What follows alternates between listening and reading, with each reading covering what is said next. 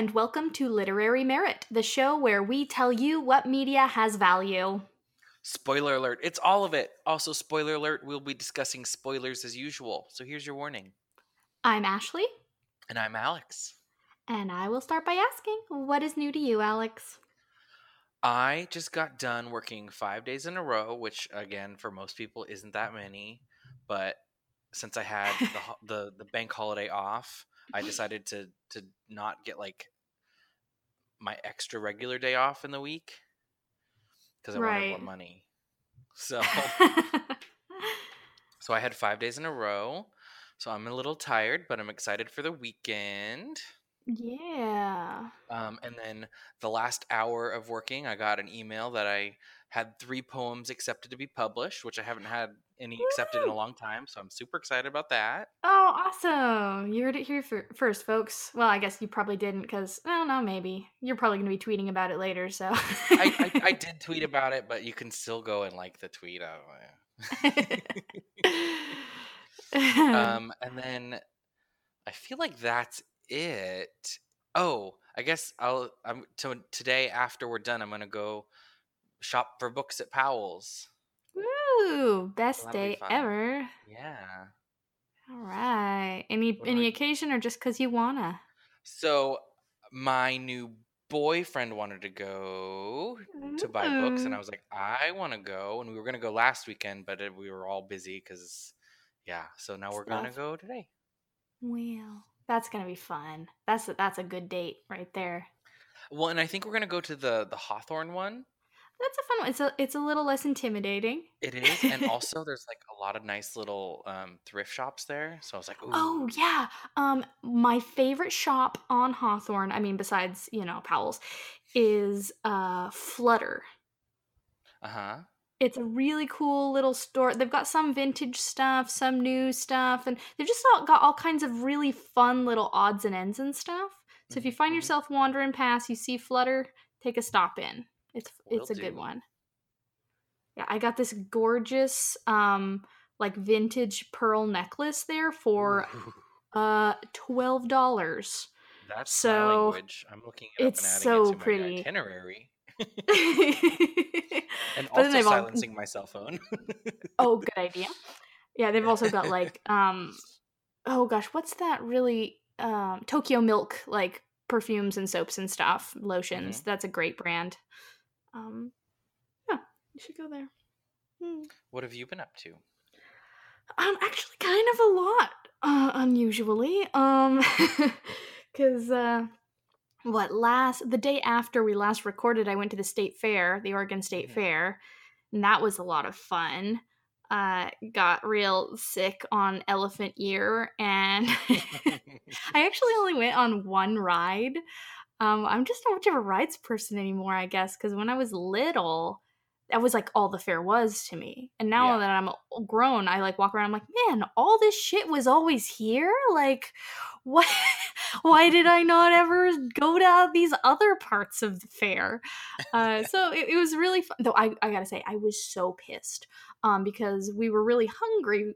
We went kind of earlier in the day, so we got like a late lunch at the fair, and I was like, I don't know. Everything is just like corn dogs and turkey legs. There's nothing for me. And I was like, oh well, there's like a gyro place. I'll go get a falafel sandwich, and it was okay. I mean, Oregon State Fair falafel is not like Yeah. prime falafel, but it was passable if hard to eat, very messy.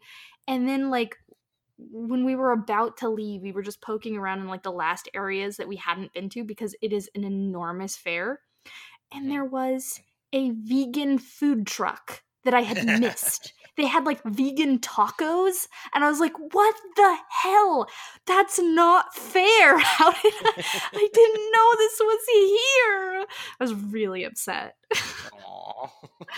But I've actually started watching a show which I can't believe I didn't start watching earlier because it's been around for a couple years now. Uh-huh. Have you ever watched Schitt's Creek? Yes, I love Schitt's Creek. I love it too. I don't know why I didn't start watching it till now. David is my favorite person on earth at this moment.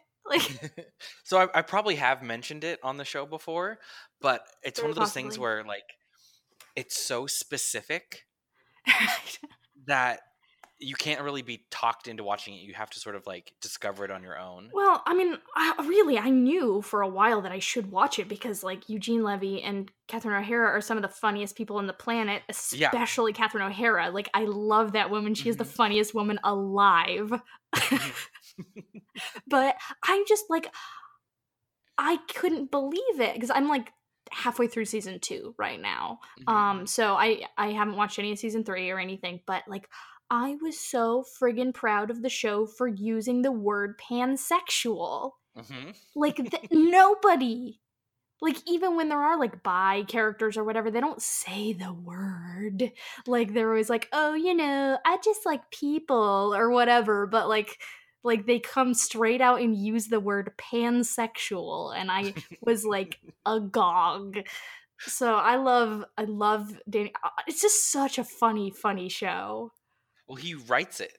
Right, he and Eugene Levy co-created it. Yeah. I love that Mhm. they're real life father and son. That's very sweet. He's so Mhm. funny though. Oh my Well, and the god. real life daughter is the waitress at the restaurant.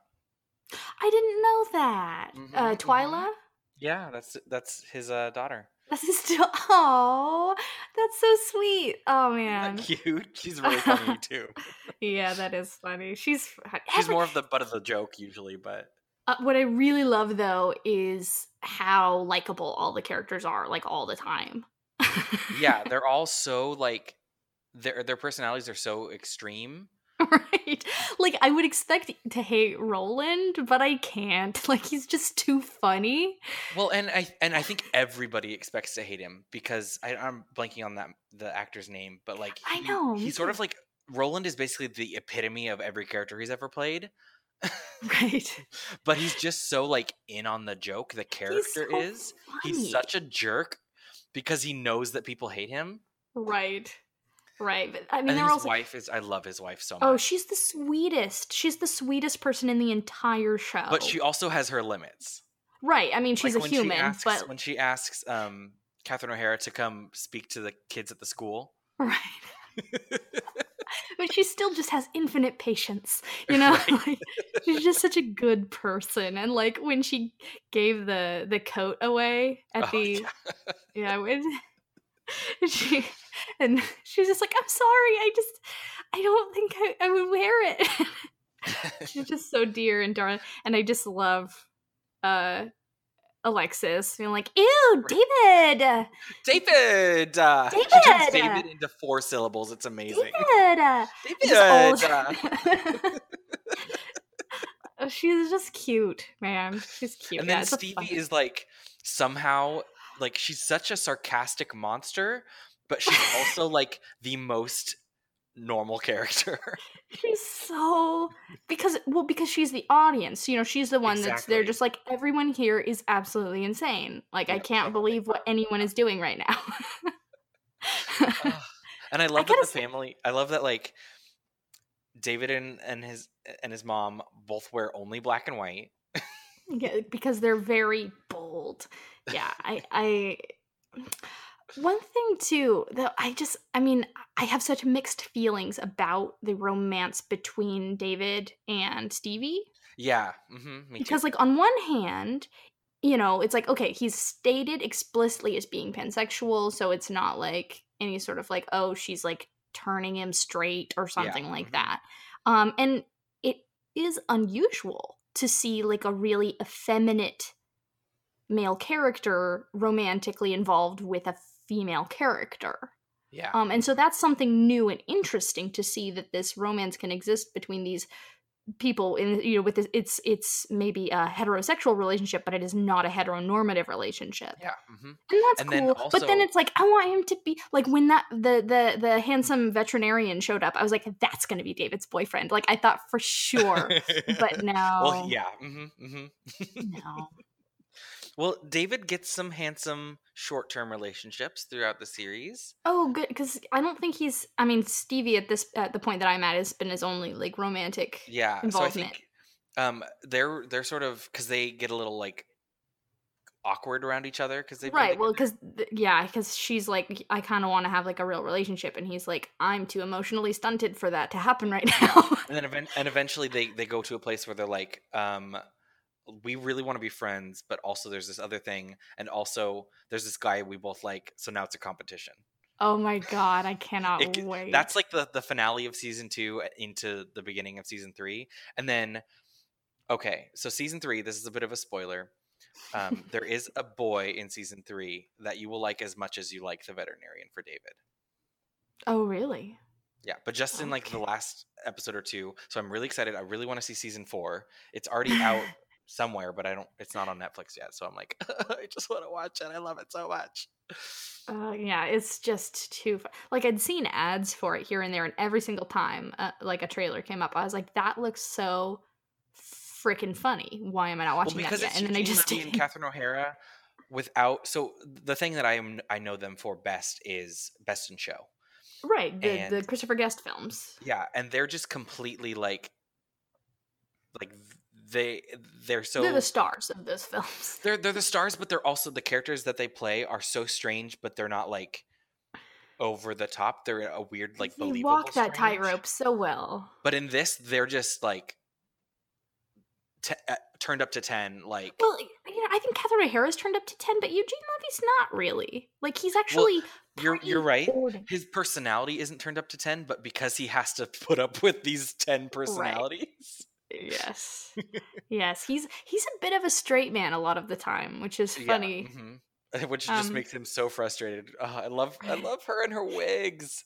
her wigs, and they just are such a funny couple because he is just sort of like a normal man. Like, he's obviously very privileged and has that sort of rich guy attitude, but he's like a normal guy. And then she's just like this ball of energy and like hysteria and just like absolute insanity. And it's like, what is this relationship? It's And I love the way she talks too. She has like this.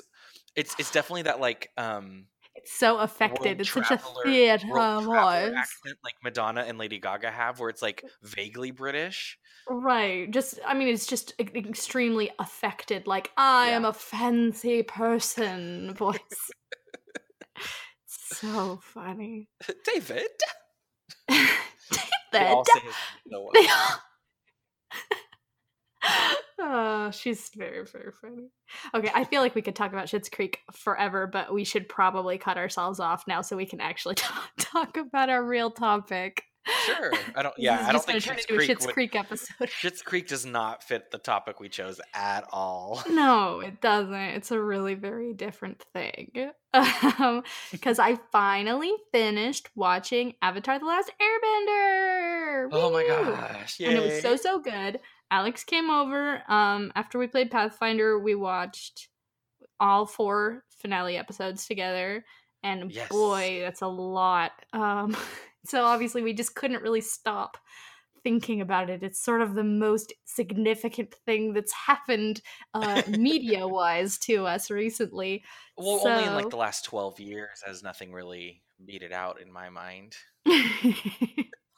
but so we just wanted to talk about it more, and obviously you talked about it a little and sort of generally in our lessons animation taught us Yeah. episode, but we thought we would sort of drill down into a particular subject related to it, which is the idea of like cycles of violence and abuse and how violence is perpetuated like through people and through generations. Yeah, and I think Avatar does a good job of, especially the generational violence. Yes, though there are absolutely examples here and there of sort of personal violence Hmm. perpetuating. Yeah.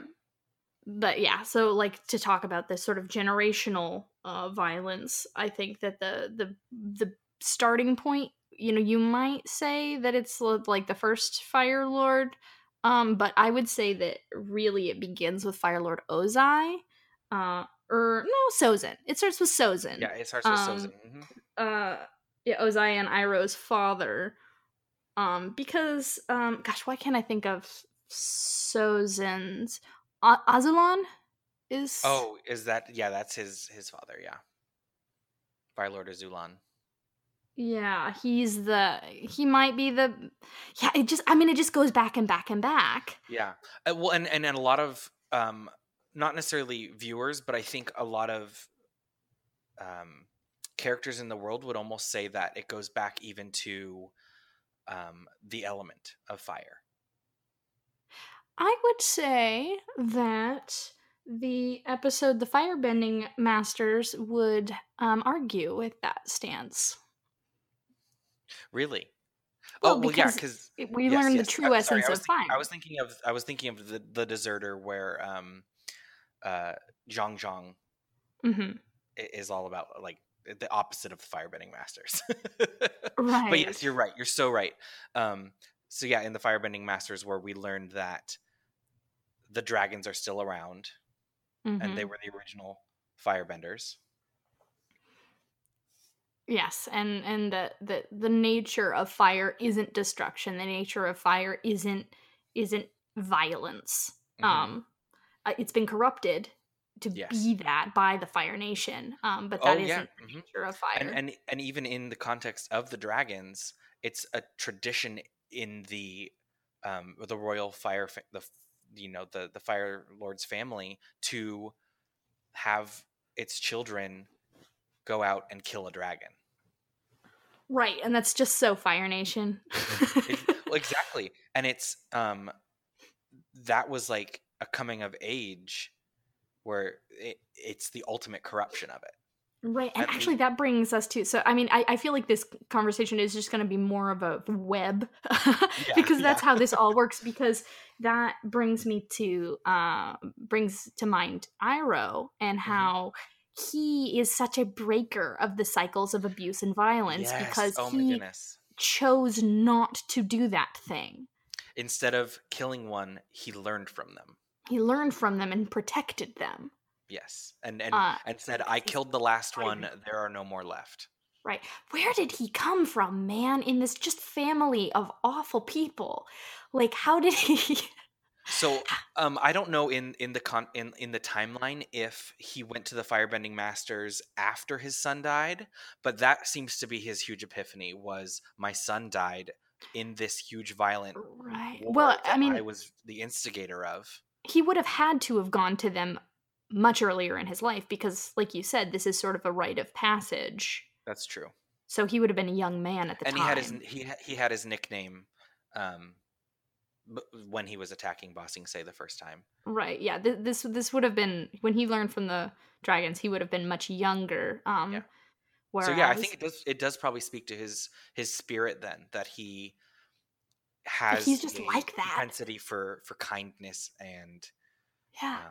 I mean, yeah. with just an awful dad like Sozin, he still Well, turned into this good if we person. have a perfect parallel, Ozai and his two children. Right. But the thing is, Zuko only became the good person that he is because of Iroh. Iroh did it all by himself, as far as we're As aware. far as we're aware, yes. He didn't have some kind of really good father figure there to help him. Hmm. So I don't know, man. Iroh's just like magic. It's just amazing. He's just I mean he's the moral core of the show, which is so interesting. Well, especially because day one you see him, he's just this goofy old guy who's like he sometimes Yeah. he's talking about soup and sometimes he's talking about like, no, do the Music form again, you night. need to get it right. Right. Right. Yeah. Cuz yeah, I mean you do bring up the parallel between Ozai and Iroh and then Zuko and Azula. And it's Hmm. really true, the sort of younger, more ruthless sibling expected to sort of succeed, where the older sibling is considered a failure. Yeah. Hmm. Very good parallel there, but of course, Zula's probably even more insane than their dad is, so that was sort of a handicap for her. Well, Um, I really we really need to talk about her because she is probably, in my opinion, the most interesting character in the whole show. Way up there. Um, Well, yeah, because I mean, it's clear that she suffered abuse from their father oh, differently than Zuko, but like yeah. she's Hmm. I mean, abuse is what turned her into the monster that she is. You know, Hmm. she sees this abuse inflicted upon her older sibling and she's like, I have to be better. I have to be perfect because I can't be a failure like Zuko is. Hmm. And then the only kind influences in her whole life, Iroh wasn't there because he banished he wasn't banished with Zuko, I don't believe, but he chose to go with him. Right. And Um, through most of their childhood, he was, you know, away being a general. So he just yeah, wasn't really and then around. her mother was also banished, Right. which And is a and little more also, complicated than that. But yeah.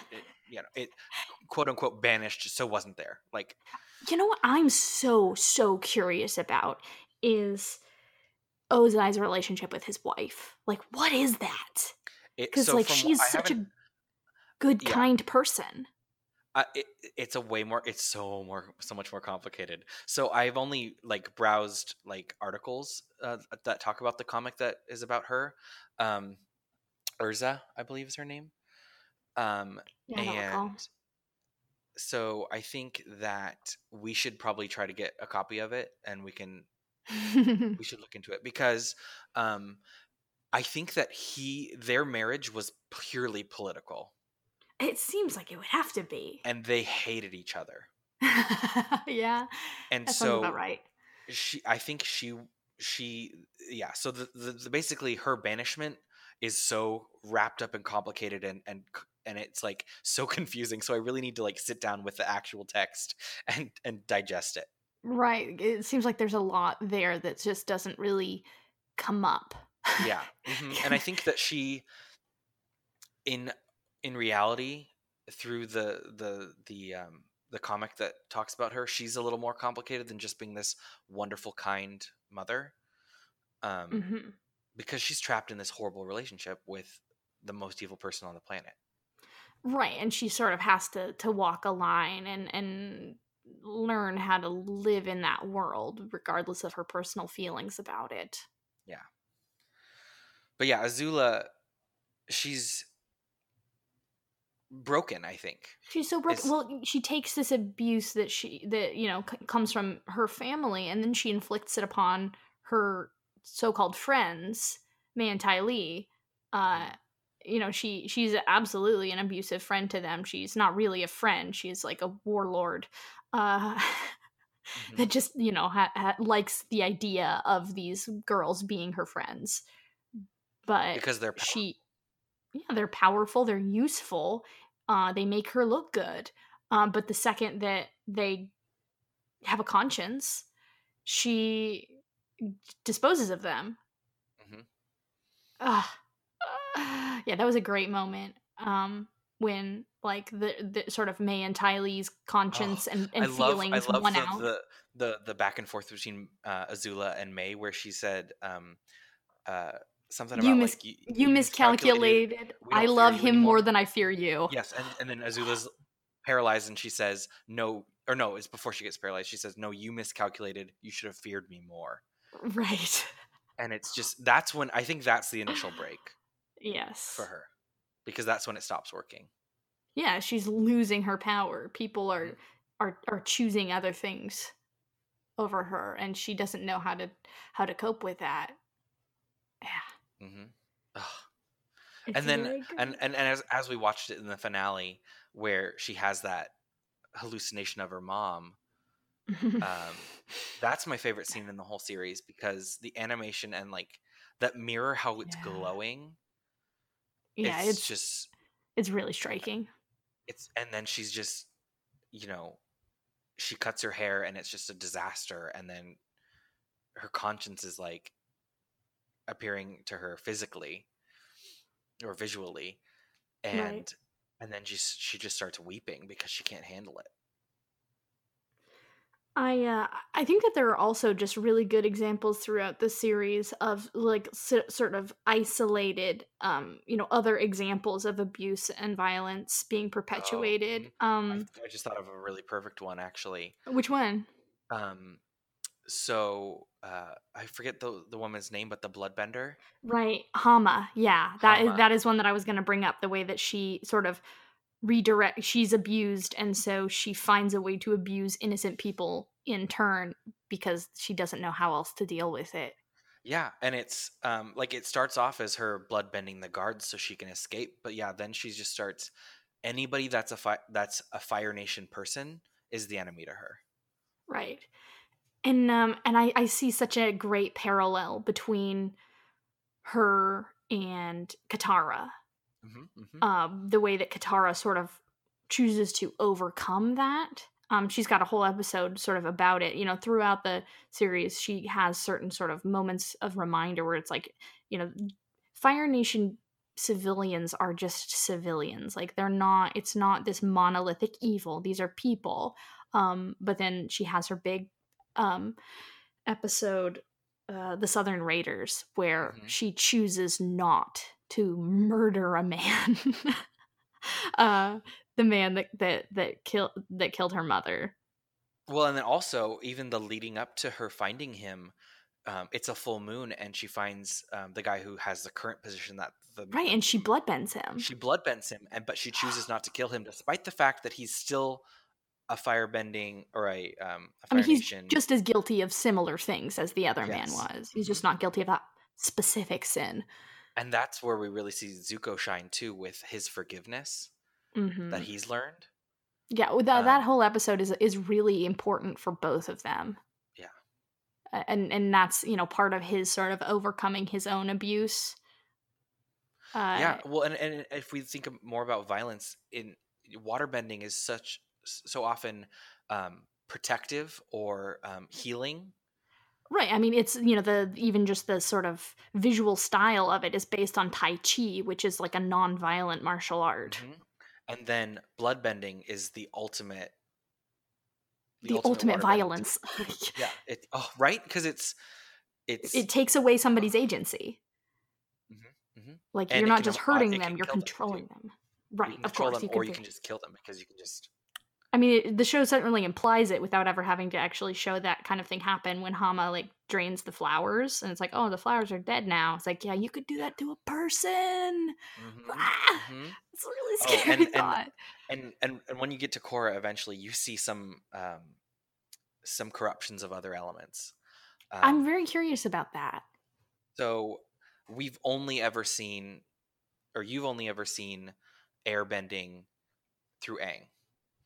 And right. I mean, like, briefly in flashbacks, but it's all just sort of the same stuff that Aang ever does. Yeah, and it's I forget what martial art it is, but it's all about redirection and avoidance. Right. There's an airbender. Is it like judo, maybe? I'm not sure. I don't know. There's an airbender in season 3 of Korra who studied the everything about the air nomads, but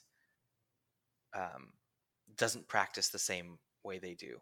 So his airbending is he shoots a lot of like air missiles in his techniques, and it's very violent, and there's actually very similar to draining all the water from something. I really don't want to spoil it because it's so but I understand where this is going, and that's really troubling. he takes the air out of someone's lungs. Right.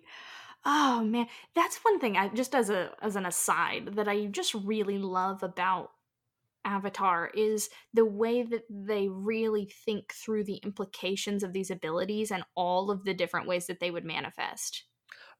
The one that I really love, especially visually, is metal bending. When Toph invents it and she sees the specs, and all the metal bending that you see, at least in The Last Airbender, is very like breaking the metal, because you're sort of changing the small parts rather than like uniformly changing it.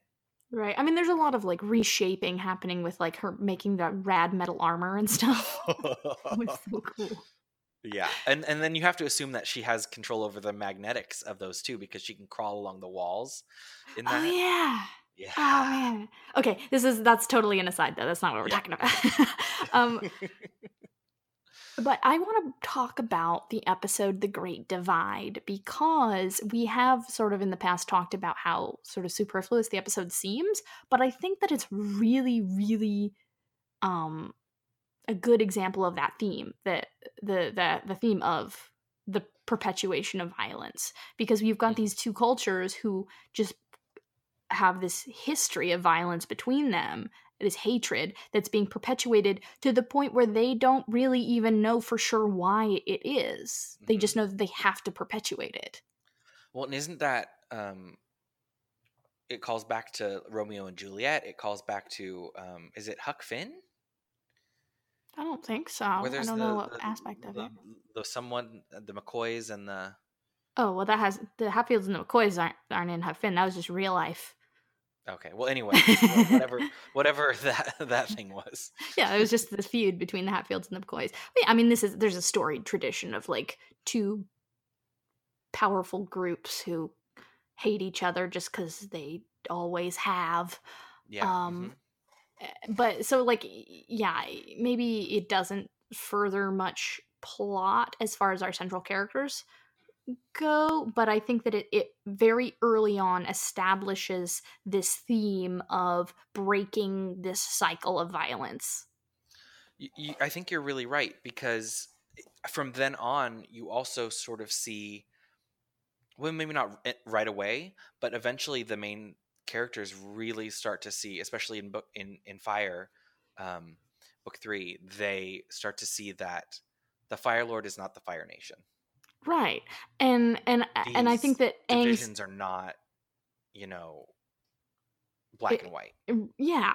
And you know, Aang always has to, you know, several times in the series, and you know, by the end he fully comprehends the lesson of finding another way. You know, it's not about picking a side. It's not about it's about thinking, you know, more creatively and finding a peaceful solution to things. You know, in the Great Divide, he doesn't pick a side. He tells them that their conflict is unnecessary, Mm-hmm. and that all leads up to him saying, I'm not gonna let the Fire Lord just do whatever, and I'm not going to kill the Fire Lord. I'm going to take a third way, and I'm going to make him not be able to hurt anyone without ever hurting him.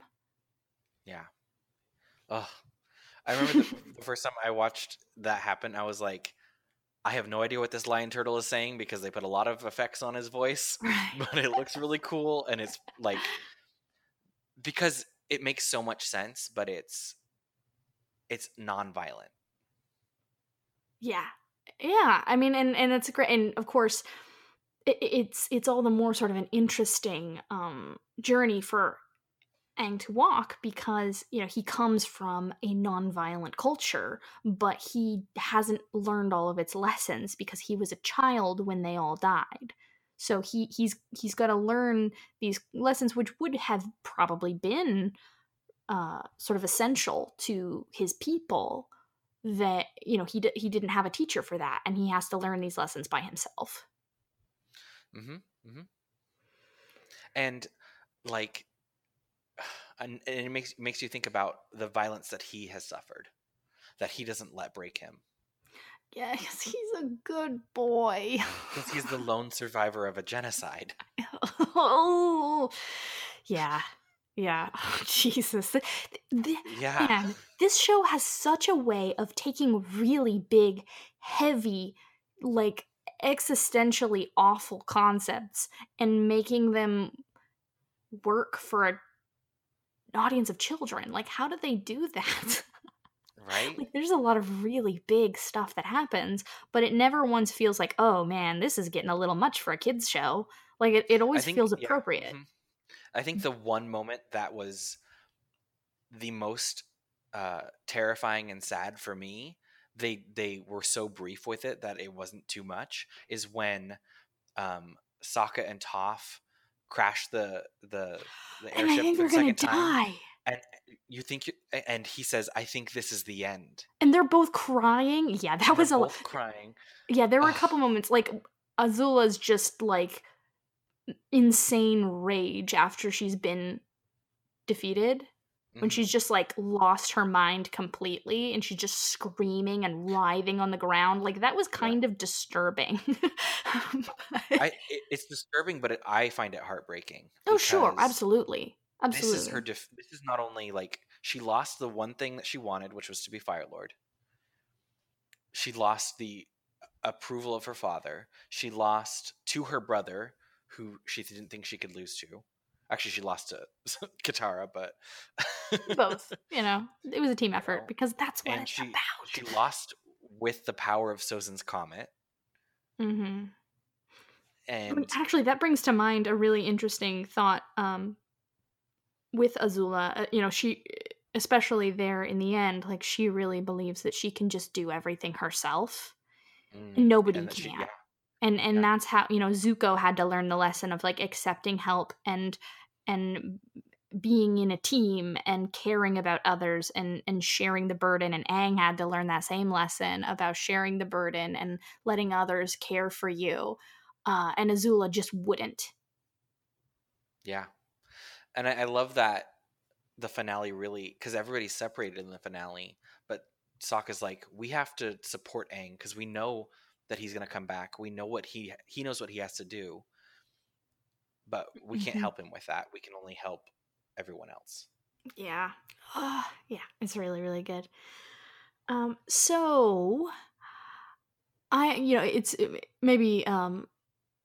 maybe not, but I was wondering if you can think of like sort of other movies or series or whatever that sort of deal with a similar theme of like the cycles of violence and abuse. I couldn't really think of any because I was so focused on. Well, there is just so much to say. There's so much to say, and it's so you know, there's so many different examples in this one show. Right. Um, I'm trying to think. I mean, obviously, Korra is a little off limits right now, but Korra Yeah, I'm has not going to be able to help with that a bit very yeah, much. Korra it has to do with violence as well, but it's also about different political ideologies, Yeah, that's been my impression. and how those sort of pan out. There's definitely a lot of violence in there, and Korra is a little bit more violent of an avatar. Um, Well, she's not an air nomad, so exactly. Um, but yeah, I don't know if I know anything that sort of at least as cleverly and um, subtly deals with all of these. All yeah. One that actually it was sort of what put the idea in my head in the first place, and I made me actually think about it in the context of Avatar. And I have to give full credit to someone that I can't stop mentioning on the show, May of Nick's Fears. Um, has this really, really smart video about it and how it's hmm actually about cycles of abuse through generations. I don't know how familiar you are with the story of it. I know you're not that into horror. Vaguely, I looked it up because I was curious, but I know I wouldn't be able to handle the actual Right. films as well. It's yeah, the new film especially is really very upsetting, but in a good way. But I love horror movies. But yeah, it hadn't occurred to me before Because isn't it like the sins of the father sort of thing? what it really is because it the The entity. monster. I'm reluctant to say Pennywise because Pennywise is just sort of an identity Yeah. of it, Yeah. but it is a monster that feeds on fear, hmm and the story it is a stand-in for the perpetuation of abuse through generations. It appears in this town every 27 years or approximately every generation, Yeah. and the children are the main recipients of the violence and the adults don't even see what's going on. Yeah. It's chilling to like, oh my god, it's all there. Like I didn't even think about it. She's a very smart person, and yeah, guys, just go watch this video from Nick's Fears because I'm not going to be able to explain it as well as May does, but I'm going to try to hit the sort of bullet points. because I just found it fascinating. Everybody sort of has their own version of it. It appears to them in different ways based on the sort of things that have happened to them in their lives that have made them afraid. Mhm. The fear in, say, Beverly comes from her explicitly abusive relationship with her father, and her fear of puberty. Her father, especially in the new movie, is implied to sexually abuse her and to sort of infantilize her. He hates the idea of her maturing and growing up and going away from him, and so she's terrified to become a woman. And Mhm. so it manifests to her in her bathroom at home as a lot of blood and a lot of hair. Uh, and that's just like, oh my god, like, I don't know why it didn't occur to me that that was what was going on. Uh, but yeah, it's just this cycle that happens every generation where this thing comes and hurts the children. And so these kids decide to band together and say, we're going to, stand with each other and not let each other be hurt and not let each other be afraid, and we're going to beat this thing, and if it comes back the next generation, we're going to come back and we're going to fight it again, and break this cycle of abuse and stand against it. So you're saying that it is Avatar. Yeah, I think, yes, they're basically the same story, essentially. But it's just a really smart video, guys. Go watch it. It's super super interesting. Were there any other episodes that you thought had pretty explicit examples of violence? Well, actually, we brought up briefly the Firebending Masters, but I think that Hmm. there's another aspect of that episode that's really interesting, and that Hmm. is Zuko's loss of power. Oh yes, when Because he he his defines change of heart. himself by his violence and abuse, and when he's started to take that off, he doesn't know who he is anymore. He feels like he's lost his power. And that happens the first time too in book two, where he and Iroh are living in Ba Sing Se. He doesn't have to fight anymore. He's just working at his uncle's tea shop, and he has a fever and he's sick. Oh yeah, the when he's like starting to be a different person. Hmm. And so I think that is sort of the beginnings, the stirrings of that change happening. But yeah, you're right. In the Firebending Masters, where he's like, I can't teach you firebending when firebending's gone, Because he doesn't because his source of firebending has changed. he His doesn't source know of how to live without defining himself by harming others and being harmed by others. Because he was taught that it comes from anger. Yeah, like he was being groomed to be an abuser himself. And the most powerful person in his life, the most important person in his life, used it to harm him. Oh, Yeah, man, poor physically harm, like, Zuko. right? Ugh. I love that boy. They did such a good job because at the very beginning he is such a stereotypical, like, following, like Team Rocket kind of bad Right. guy. Right. And then, like, he has a change of heart when he's separated and is no longer following that same course. And you're like, okay, yeah, do your thing, do your own thing. And then he has a chance to get it all back, Yeah. and he goes for it, because who wouldn't go for that? Well, yeah, it's what he thinks that he wants. And it's the easy way too, Hmm. because he wants to be welcomed back. He wants the scar to be gone. And he wants to feel like he has redeemed himself. He wants to please his abuser. Yeah. Well, like, he physically wants the scar gone, but his options are remove the shame by going with Azula, or remove the physical scar by siding with Katara and the Avatar. Yeah. And he loses both. by making the decision he makes in that episode. Yeah. Okay, so the show does, makes a really good point, a couple of times to sort of remind the characters and the audience that, like, it's not the Fire Nation that's evil. It's not all of these individual people. They're just folks, and Mhm. they're not all the Fire Lord. Yeah. But I do wonder, because there's that big episode, the Avatar and the Fire Lord, where Zuko finds out that Roku is also his grandfather. Yeah. Mm-hmm. And Oh, I love that episode it's a so great much. episode, but, Iroh tells him, like, this is why you are conflicted, because you have these two warring natures in your blood. But I feel like that's a little bit antithetical to this idea that it's like, no, anyone can choose to be good or choose to be evil. It doesn't matter where you come from. So it's like, well, then why would Roku's lineage really matter to that? Like, Zuko is conflicted because he has a conscience, not because of who he may be descended from.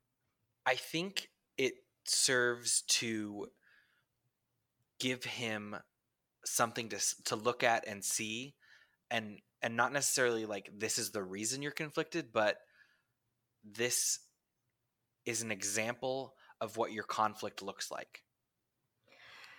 Yeah, I guess. I mean, I suppose. I mean, as per the show, you're right, but like if we were to break it down and think about it differently, then it can be shown as like a symbol for his conflict rather than the reason for it. Yeah, it's just I feel like it's maybe a bit of a shame that the show doesn't make that Yeah, distinction. and luckily they don't like It's not keep dwelled relying upon. on it. Like he doesn't go join up with Team Avatar and be like, yeah, it's because my grandpas were hated each other Yeah. and were best friends. You know, like Uh-huh. they don't continue on with it. It's just sort of like a great way to um, uh, show the flashbacks and the original conflict for the first time. Oh, it wasn't the first time the comet came, but the last time the comet came, Mhm. and that also shows like how the Avatar and the Fire Lord, the past relationship between those two things. Right. I love the sort of the mirroring or the bookending of the sort of timeline where it begins with the friendship of Azulan and Roku, and it ends with the friendship of Aang and Zuko. And, like, that that's going to go the way that the relationship between Roku and Azulan should have. Or we would hope, you know. Well, like And that was the, Azulan, like, ruined everything by being awful. But, it's like that's what the relationship between the Fire Lord and the Avatar should be. And in fact, Roku and Azulan, began as friends and ended as enemies, and Aang and Zuko began as enemies and ended as friends. yeah, and I'm just trying to I'm thinking of the moment, and I think it's Ozai, not Azulon. Um, I'm thinking of the moment where Ozai decides to betray Roku. No, well, Ozai is Zuko and Azula's father. It was his father that was, Oh, sorry, Sozin. or Sozin. Gosh, okay, so wait, I'm getting these generations all confused. Yeah, so it's So Ozai. it's Sozin. Uh, Sozin is the one that was friends with Roku, right. Yes, who annihilated replace. the Airbenders and renamed the comet after himself. Right, go back through my previous statements and just Control F replace with Sozin, Yeah, because that's what I meant. There's too many Fire Lords. Yeah. and they're all blue or O's Yeah, just names or of guys who briefly Azure or blue. appear. So yeah, Sozin, the relationship between Sozin and Roku. Also, we have to briefly mention who voices Sozin. Who Did you? voices? Oh, you didn't. Hellboy. Is it Ron Perlman? I think it's Ron Perlman. I mean, it very well might be. I didn't notice, but I didn't realize that Ozai was Mark Hamill until like 3 The episodes last from the battle. yeah, didn't even occur to I was like, "Wait a sec," but he in my defense, he does very little talking up to that point. Yeah, and you're not sure if it's like the real voice of the voice actor or it's being like altered in any way because it's a really sinister voice. Right. Yeah, he's just talking very sparsely and quietly, and then when he's like yelling, I'm like, "That's a Mark Hamill yell. Okay, I got you. I found you." But yeah, so going back to Sozin and Roku, they're together. They're trying to save Roku's home island, and then Sozin realizes, oh, if I let you die, all of the plans that you've been stopping up until this point are like I can go ahead with those. Yeah. And I hate that moment so much because I don't know, I just hate it. It's like the biggest betrayal. Yeah, it is. It feels like a very real world political betrayal. Well, yeah, and that's, that's one thing that I really admire about the show is that, with all of these fantastical and crazy elements, people's motivations are always grounded in real behavior. Hmm. You're very right. Mhm. I think another good example of sort of this concept playing out, like a glimpse of it is with Jet, and sort of it's similar to Hama, this like, I have been hurt, and so now I just have to hurt people Yeah. kind And of it's thing. and it's they have, and I think that foreshadows the different political ideologies in Korra. Does it? Um well, yeah, because we have Hama and Jet who are in a sense their own resistance, Yeah, but it's not but like it's a corrupted kind of resistance. it is corrupted, but it's also not like like it, even to or to me, I would say that it's not as bad as what the Fire Nation does. I mean, Jet is an attempted mass murderer. True. And but like their intentions are good and they're so convinced in I their ways. I don't know. I don't think so. I don't think I their don't know, I think intentions it's are a little good. I complicated think for that they me. believe in their intentions, but they're not good. And that's kind of the point. Like, Jet has been broken by his hatred, and now he's doing evil things thinking that they're not evil. There is no justification for just drowning an entire Yeah. village. Like, there's no good that will possibly come of it. But he believes that Hmm. there will because he's a terrorist. Yeah. Like, he's just a straight up terrorist. And then I don't know, he has a little bit of a complicated storyline that they sort of just end. He just he sacrifices himself for the good guys, and it's like, okay, I mean, that's a thing that guy can do. Yeah, I don't think they had much plans for him, so they're like, okay, let's kill him off, but not kill him off. Yeah, let's have a noble sacrifice by Jet. Yeah. That's sort of what that character gets to have a lot of the time. Is like, oh no, I've seen the error of my ways. I'll jump in front of a bullet now. Well, and then thinking about Hama, I'm like, her story makes me really sad because she ends up where she started. She's imprisoned. Right. Like, she just got broken by the system and she can't ever recover from it. And then they find out that she's kidnapping people and killing them. I think I don't know that it's it's assumed that necessarily she, said what she does with them other than just like locks them up. yeah. But I mean, that's enough. Yeah. And then they catch her and like they're not going to kill her obviously, so she gets imprisoned Well, again. hopefully Aang shows up and takes away her powers too, and so she can just like live as a sad old woman. That wouldn't be bad. Yeah. Though, I mean, of course, then there is sort of a can of worms there where like he does this to Ozai, but then it's like, so now the Avatar just has the power to take away somebody's bending. Like, And it's not fully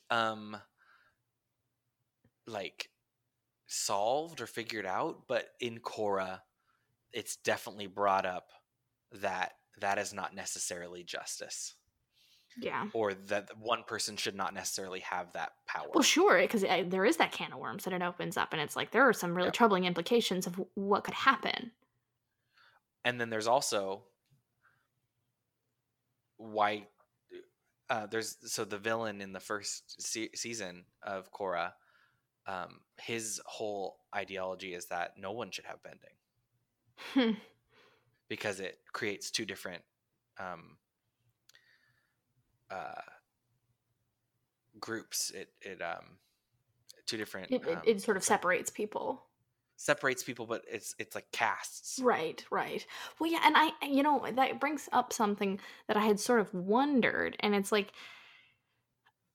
now, so is it like, are these different sort of ethno groups that are, that are potential benders? Like, is it like, oh, it's the Earth Nation ethno group that has earth bending? Like, why is nobody born in the water tribe that's a firebender? Like, what is happening there that causes that to happen? And like, especially as the cultures integrate more and more, like, what are we going to see happen as far as who Well, gets to bend what?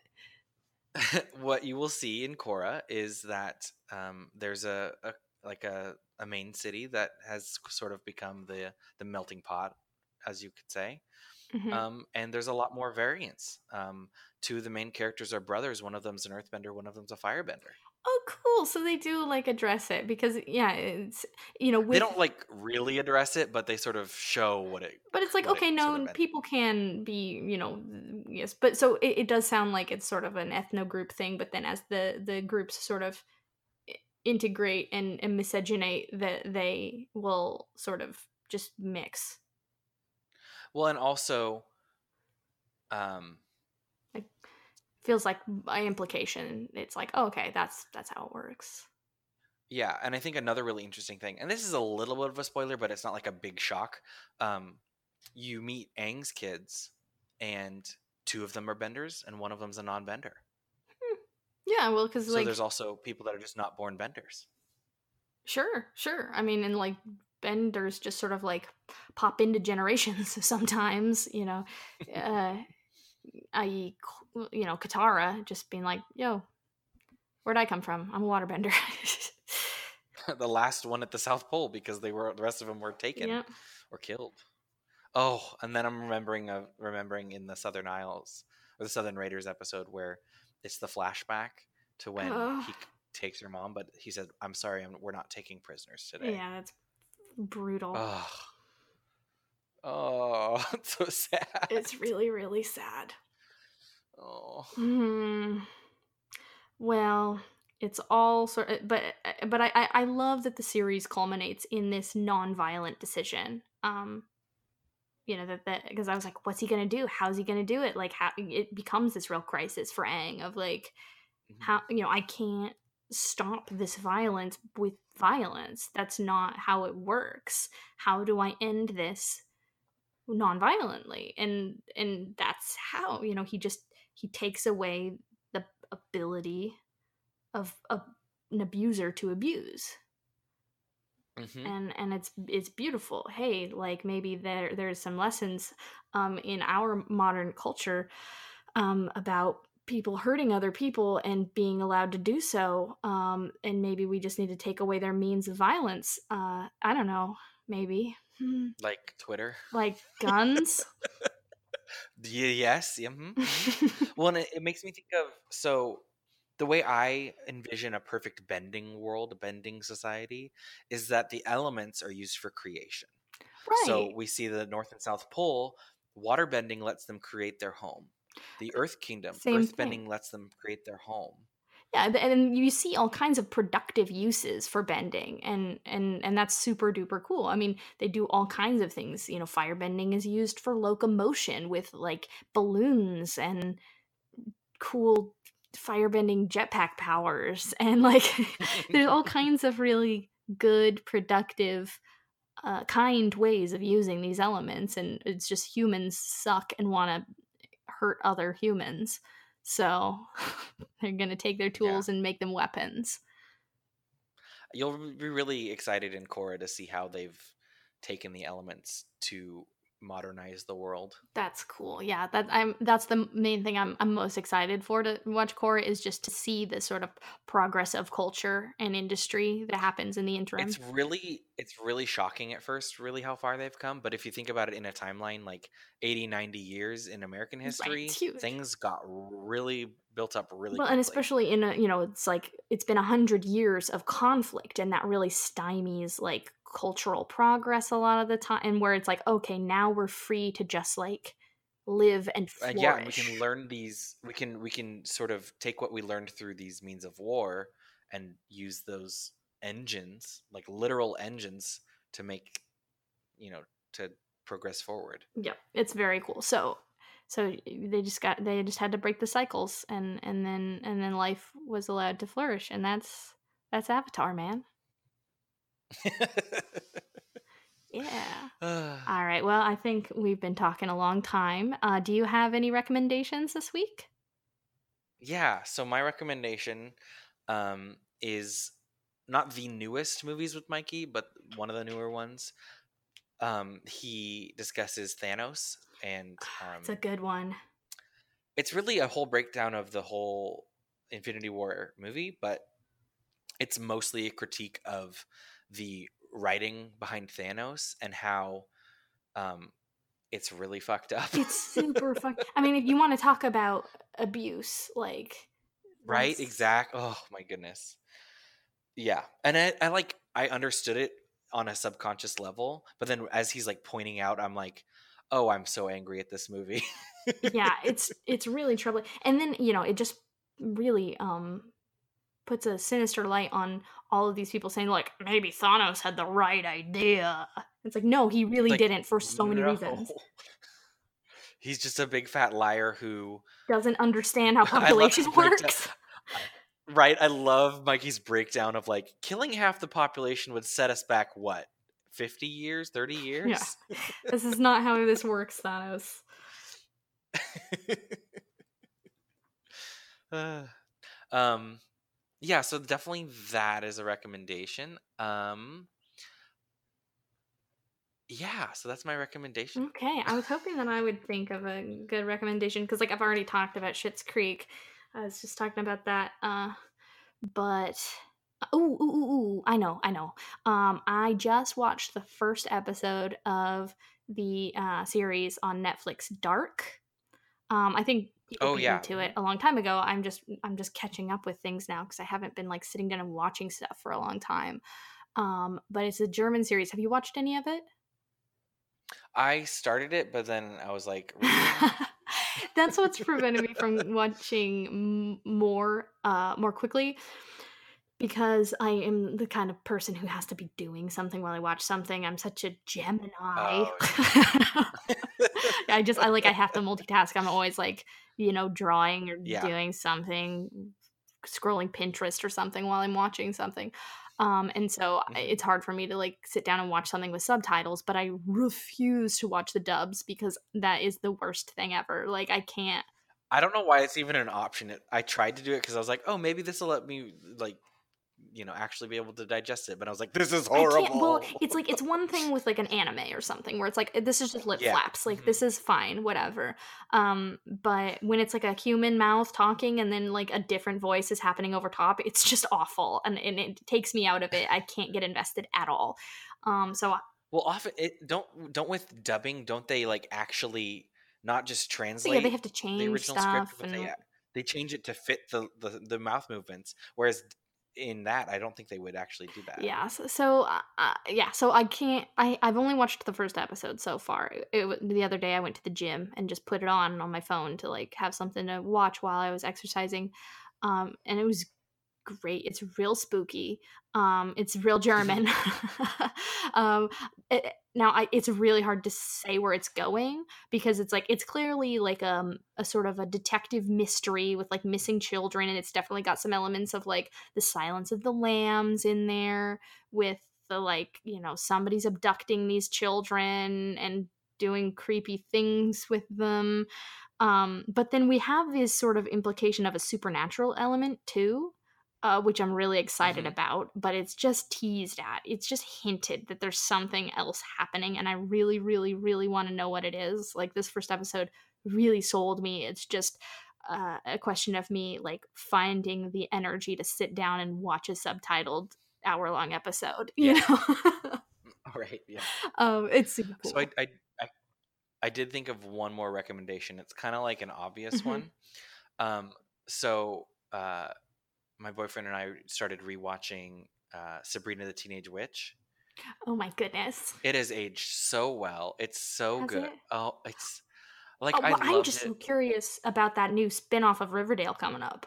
Yeah, but like, why when we could just rewatch Sabrina the Teenage Witch? It looks pretty different. I mean, it's got Well, about as yeah, much resemblance to that show as like Riverdale has to the Archie comics. exactly, Like it's exactly. But not the same thing. I've been like, so we watched it when I was over at his place last weekend, and then all week, both of us have been like, we can't watch any more apart. But we both want to watch more of it. It's so good. Oh yeah. Well, I'm finally watching The Good Place uh season 2 because I don't Hmm. know why I didn't watch it before, but Will has started watching it with me, and so I feel like, oh, I can't put it on. He's at work. So oh man, last night we watched the movie Red Dragon. Oh Uh yeah. because I'd never seen it before, and Hmm. it was a trip. It was an utter trip to watch because, like, that's the film version with Anthony Hopkins and with Edward Norton as Will Graham Hmm. and Rafe Fiennes as Dollar Hyde. And I gotta say, the best scene in the whole film was the scene where have you seen Red Dragon? I haven't, but I'm not going to. At least not Yeah, it's anytime fine. Well, it's soon. because in the TV show, there's the scene where Dollar Hyde abducts Chilton, Hmm. but in the book and in the film Red Dragon, it's not actually Chilton. It's Freddie Lounds, who is a man and played by Philip Seymour Hoffman. Uh, Hmm. and that scene was so good. Like the rest of the movie, I was kind of like, ooh, it hasn't aged super well. It came out in 2002, and crime thrillers have really changed since then. Hmm. And I just think Edward Norton does not give his best performance. He's kind of wooden. But this scene, I mean, it's Rafe Fiennes and Philip Seymour Hoffman. Like, Yeah. just think about that combo for a minute and how good that is. They're so good. Like, Rafe Fiennes is terrifying, and Philip Seymour Hoffman is terrified, and it's really good. And also, there was a great line in it where they're like, hey, maybe we try to talk to Hannibal Lecter about this thing, and Will Graham's like, no, the last time someone tried to ask him about that, he gave them a recipe for dip. And I just laughed my butt off. It's a weird movie. All right. Anything else? Any last words? um, go watch more of the sneak previews or snippets slash teaser trailers of A Star Is Born with Lady Gaga and Bradley Cooper. There's a couple Oh, more yeah? snippets that have been released where they're like actually singing, and it's like chilling and amazing, and I'm so excited. Cool. All right. Recommendations out the wazoo. Yep. That does it for today's episode. Thanks for listening. You can find us on Apple Podcasts, Spotify, Stitcher, Google Podcasts, Anchor.fm, and elsewhere. Please rate, subscribe, review. It makes a huge difference for us. It helps people find us. If you even want to just like tell a friend about the show, that does so much for us, more than you could imagine. It really makes a difference. And you can check us out on Twitter at LitMeritPod if you want to argue Avatar with us. That would be really fun. Sure, anything, man. We want to hear from you. And thanks to Jonathan Colton for the use of our theme song Fraud from his album Artificial Heart. And until next time, remember, No no guilty guilty pleasures. pleasures.